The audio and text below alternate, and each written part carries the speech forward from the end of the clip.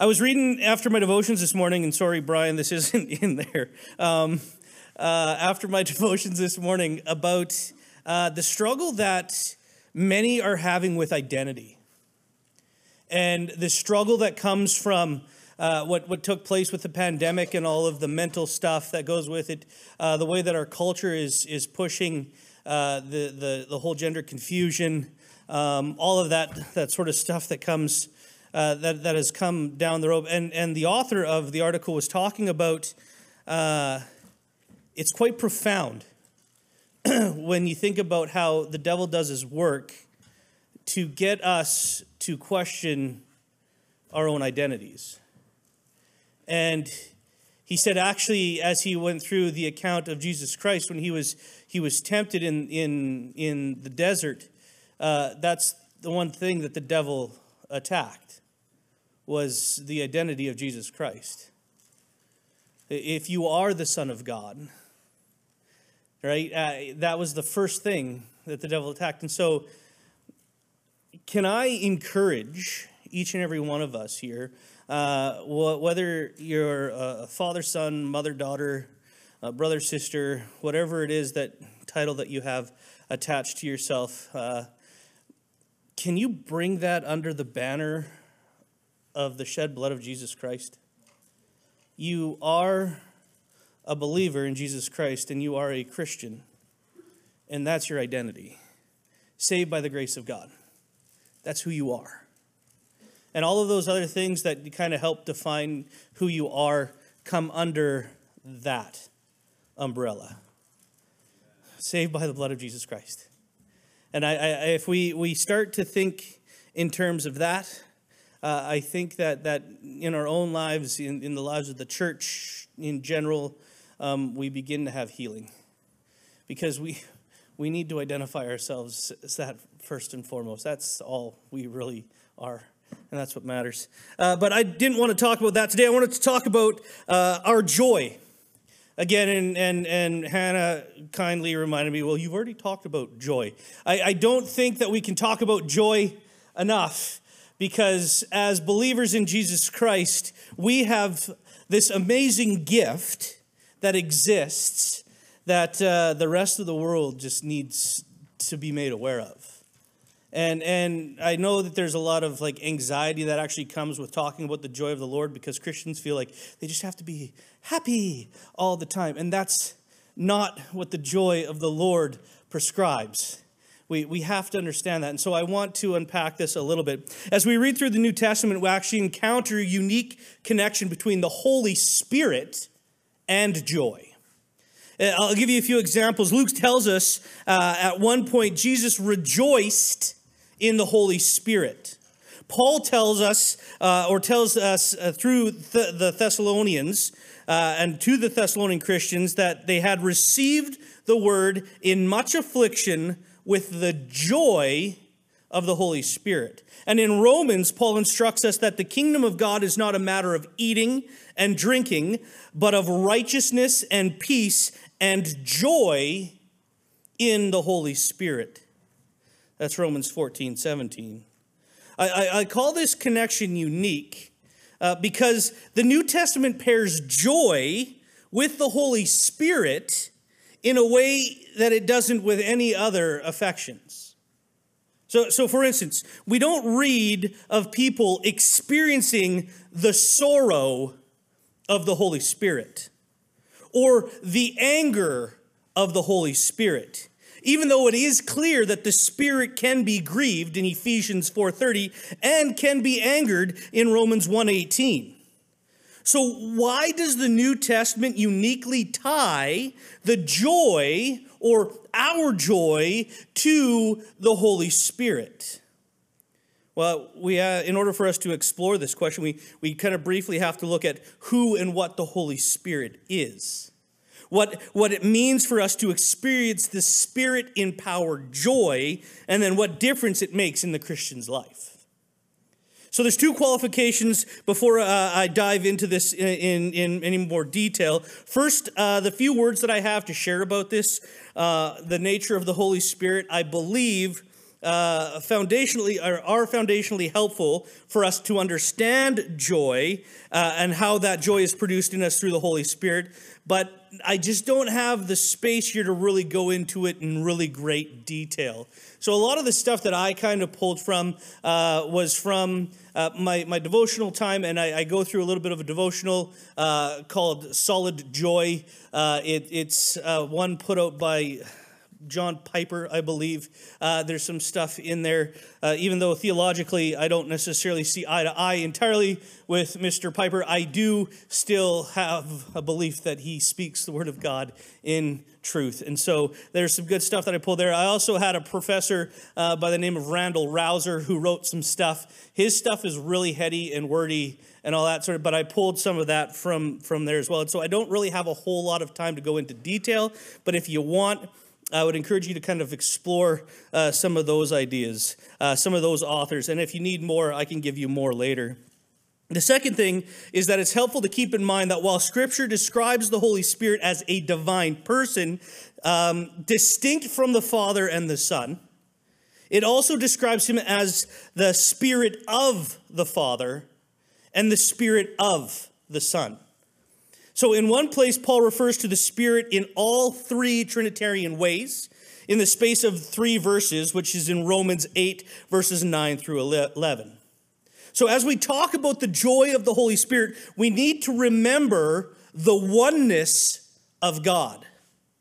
Now let's get a little bit deeper here into the nature of the Trinity as it relates to joy.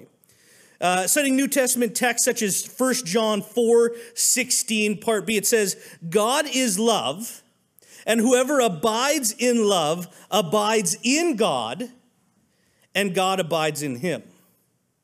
So theologians for as far back as Augustine have understood the Holy Spirit to be the living, personified love flowing between the Father and the Son. So if you turn and you got your Bibles, or it's up on the screen, John 17, verse 26, it says, I have made you known to them and will continue to make you known in order that the love you have for me may be in them and that I myself may be in them. Do we see this connection? Do we understand this idea of how the Holy Spirit is really the love of God in and through Christians and in and through us, as well as we stand here in this place to make his glory known? And so we're going to tie all of this together. I have this friend, he wrote a book, and he put it this way. This means that the joy is at the heart of reality. I want you to get this. Joy is at the heart of reality. God is love. Means most deeply, God is joy in God. So this is really kind of hard to wrap our heads around, and I really want you to understand this. When we say God is love, it really means in the most profound way that God actually is joy in God. See, we only find joy in the reality of who God is. If an essential dimension of the Spirit's nature is that he is God's joy in God, then this helps us to understand what makes joy that he produces in you and I more distinct than any other joy that we could talk about. When we experience the joy of the Holy Spirit, we taste the joy that is at the core of ultimate reality.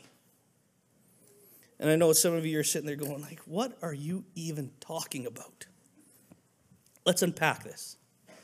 When we talk about joy, in terms of what the Bible has to say, the joy that we experience is a joy from God, which is actually God's joy in God, and God is glorified. So you and I actually experience joy by glorifying God.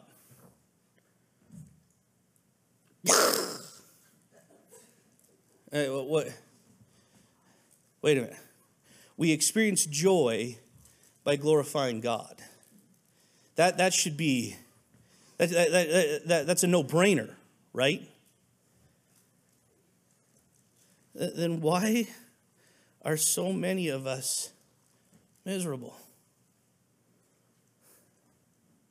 I don't care what you do for a living. You can glorify God in absolutely everything that you do. You can glorify God in your work, in your home, in your marriage. You can glorify God even in your brokenness. And that's God's joy in God, or that is God finding joy in himself through his glorification. For when we were born again by the Spirit, we received the outstanding, incredible, empowering, priceless gift of the Holy Spirit who resides in us, just as Jesus promised. John 14, we read, "I will ask the Father, and he will give you another helper, so that he may be with you forever. The helper is the Spirit of truth, whom the world cannot receive because it does not see him or know him, but you know him because he remains with you and will be in you." You see, when the Holy Spirit dwells in us, the Father and the Son dwell in us as well, and we in them. This is different than a lot of what other religions will teach. You do not become God. You do not become like God, but you have fellowship with God in a very profound way. When the Holy Spirit dwells in us, the Father dwells in us, and the Son dwells in us, and we dwell in them. And that should rock your socks. "If anyone loves me, he will keep my word, and my Father will love him. And he will come to him and make our home, or we will come to him and make our home with him." Given all that Jesus says about the Spirit in John 14 through 16, we know that the Spirit factored significantly in what he meant when he said in verse 15:11, "These things I have spoken to you, that my joy may be in you, and your joy may be full." There is nothing in this world that can fill you with joy other than ultimate reality. There is nothing in this world that can satisfy you the way that you need to be satisfied other than the empowering of the Holy Spirit. The only way we can abide in the Son, and the only way the Son and the Father can abide in us, the only way the Son's words can truly abide in us, and the only way the Son's joy in the Father and the Father's joy in the Son can abide in us is by the Helper, the Holy Spirit dwelling in us. Now I know that there's a whole bunch of different teachings on the nature and understanding of the Holy Spirit, and myself being Baptist don't have any idea of the Holy Spirit. But I know that the power of the Holy Spirit has the ability to transform even the hardest of hearts. Has the ability to remove the blinders from even the most profoundly blind. The power of the Holy Spirit is a very real thing. And the Bible is very clear to you and I that the power of the Holy Spirit indwelt in us actually brings us joy. Because the Holy Spirit, as the helper, allows us to glorify God with every part of our being. This is why Jesus said our experience of the Holy Spirit should be like rivers of living water. They should be within us. The Spirit is the indwelling wellspring of joy in God that we experience as we live by faith in the Son of God. This brings us to the unique experience of joy that a Christian experiences by the power of the Holy Spirit in this age. You see, we see it all over the New Testament, but Paul captures it most beautifully in Romans 15:13. He says, "May the God of hope fill you with all joy and peace in believing, that by the power of the Holy Spirit you may abound in hope. Oh, well, we're getting to the good stuff now, right? Paul describes the foundation of the Spirit-empowered joy producing hope in us. Romans 5 says, therefore, since we have been justified by faith, we have peace with God through our Lord Jesus Christ. Through him, we have also obtained access by faith into this grace in which we stand, and we rejoice in the hope of the glory of God. And hope does not put us to shame, because God's love has been poured into our hearts through the Holy Spirit who has been given to us. There it is. We rejoice in hope of the glory of God. Friends, what are you longing for in your life? Michael did the devotion yesterday at our board meeting, and he talked about finances and dollars and the love of money and that sort of stuff. What do we, as believers, what do we put our hope in? What are we hoping for? I won't lie to you. I hope to win the lottery. I don't play the lottery, but I hope to win it. I don't know how that's. My wife tells me that is a mathematical and statistical impossibility. But that's a hope. Is my hope found in money? Is yours? Is your hope found in your spouse or in your kids? Is it found in your work? What is your hope found in? Because Paul in Romans has made it abundantly clear that if you want joy in your life, the joy that is talked about through the indwelling of the Holy Spirit, your hope actually has to be found in the glorification of God.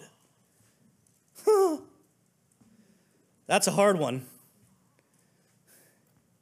Because that means we have to take whatever is in us, move it to the side, die to ourselves so that God can be raised high. And we can say, God, I want you to return so badly because I want to spend an eternity with you. But that's not why I want you to return, because I know that when you return, that the whole world is going to see you for who you are, and you are going to be glorified beyond all measure. Because I want you to be glorified in life. I want it to be about you. My hope is in your glorification. And my joy is found in that hope. Because one day God is going to return through his Son, Jesus Christ, and we are going to live in an eternity with him. But all of that brings about the greatest glorification of our God that we could ever imagine. And that's what we should be longing for. And we don't have that here. Yet, we have glimpses of it, and we have tastes of it, and we have people all around us that exist in our works and in our friends and in our families that don't know Jesus Christ, that they too can bring glory to God through their lives, and we can be a part of that picture. And if it's really at the core of our being that we bring about the glorification of God, then we share the gospel message with the people that we come in contact with. We are the gospel message to the people that we have come in contact with on a daily, momently basis. Because we know that by presenting the gospel message and being the gospel message, that we bring glory to God in it. And that produces joy. This isn't a giddy, superficial, emotional feeling of happiness. This is right down to the core of your being. Joy. This is how the New Testament typically describes joy that we receive from the Holy Spirit. Hope in the glory of God's grace, received by faith, fills us with the joy of the Spirit. See, Jesus was watching the Father by the power of the Spirit reveal the gospel of the kingdom to little children, and to fill them with the hope in the glory of God's grace towards them as they believe in it. That moved Jesus to rejoice in the Holy Spirit that we read about in Luke 10:20.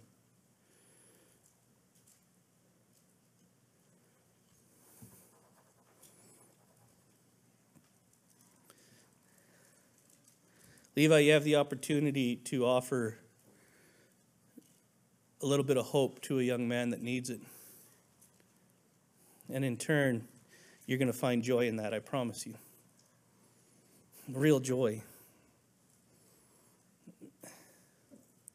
It was hope in the glory of God's grace towards them that filled the Gentile disciples with joy and with the Holy Spirit as they believed the gospel.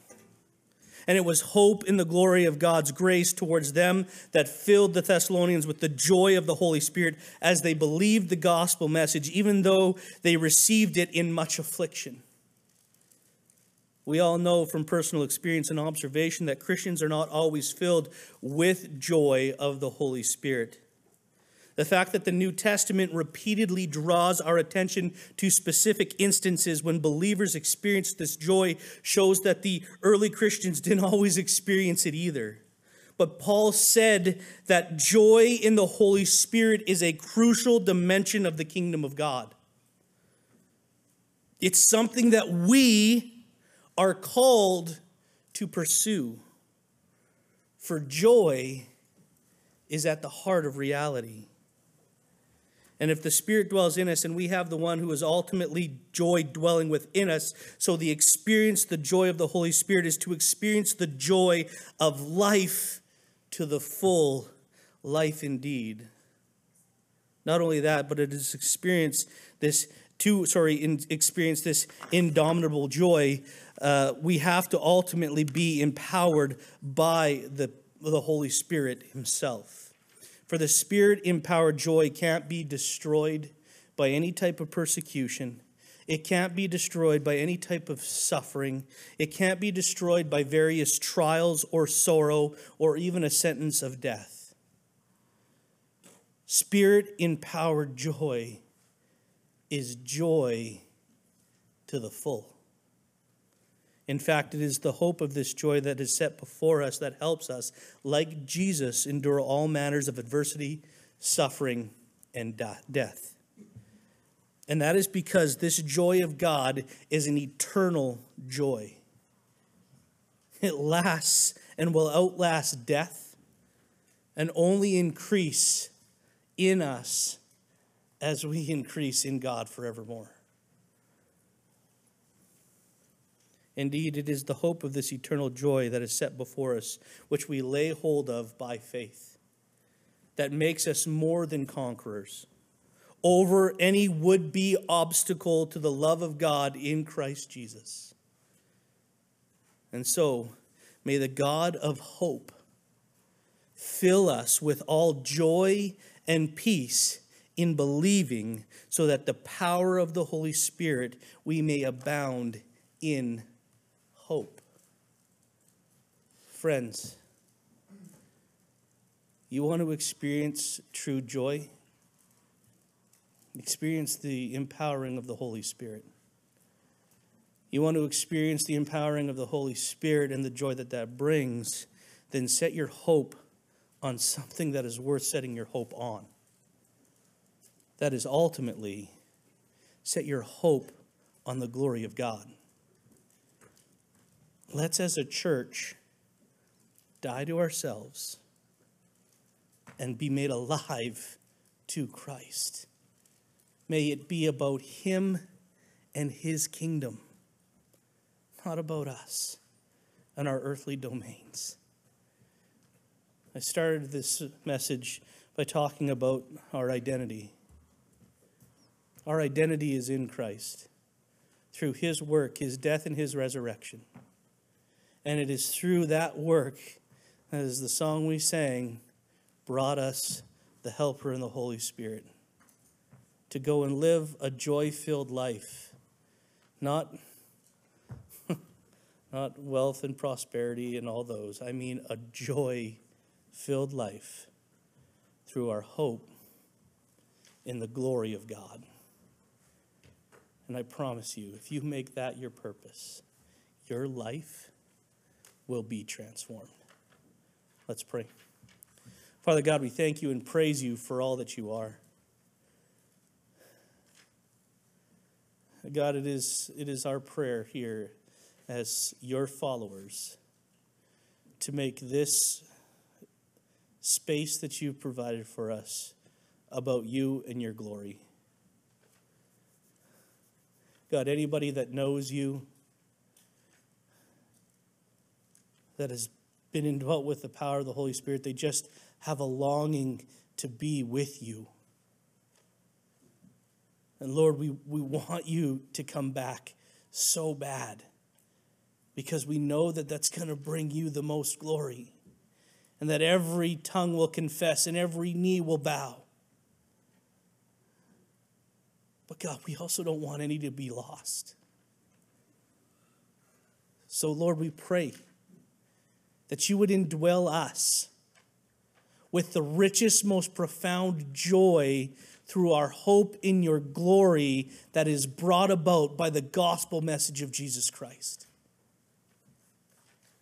So that we would become doers of your word, people that present your Son, Jesus Christ, to the lost for no other reason than to bring you glory. Lord, it's not about notches on our mantle. It's about you. And that's what we pray for. So as we go for the remainder of this week, Lord God, being fueled by your word, I pray that each and every one of us would be able to make your glory the primary source of our hope and joy. We pray this in your Son's name and through the power of the Holy Spirit. Amen. Have a blessed week, everybody.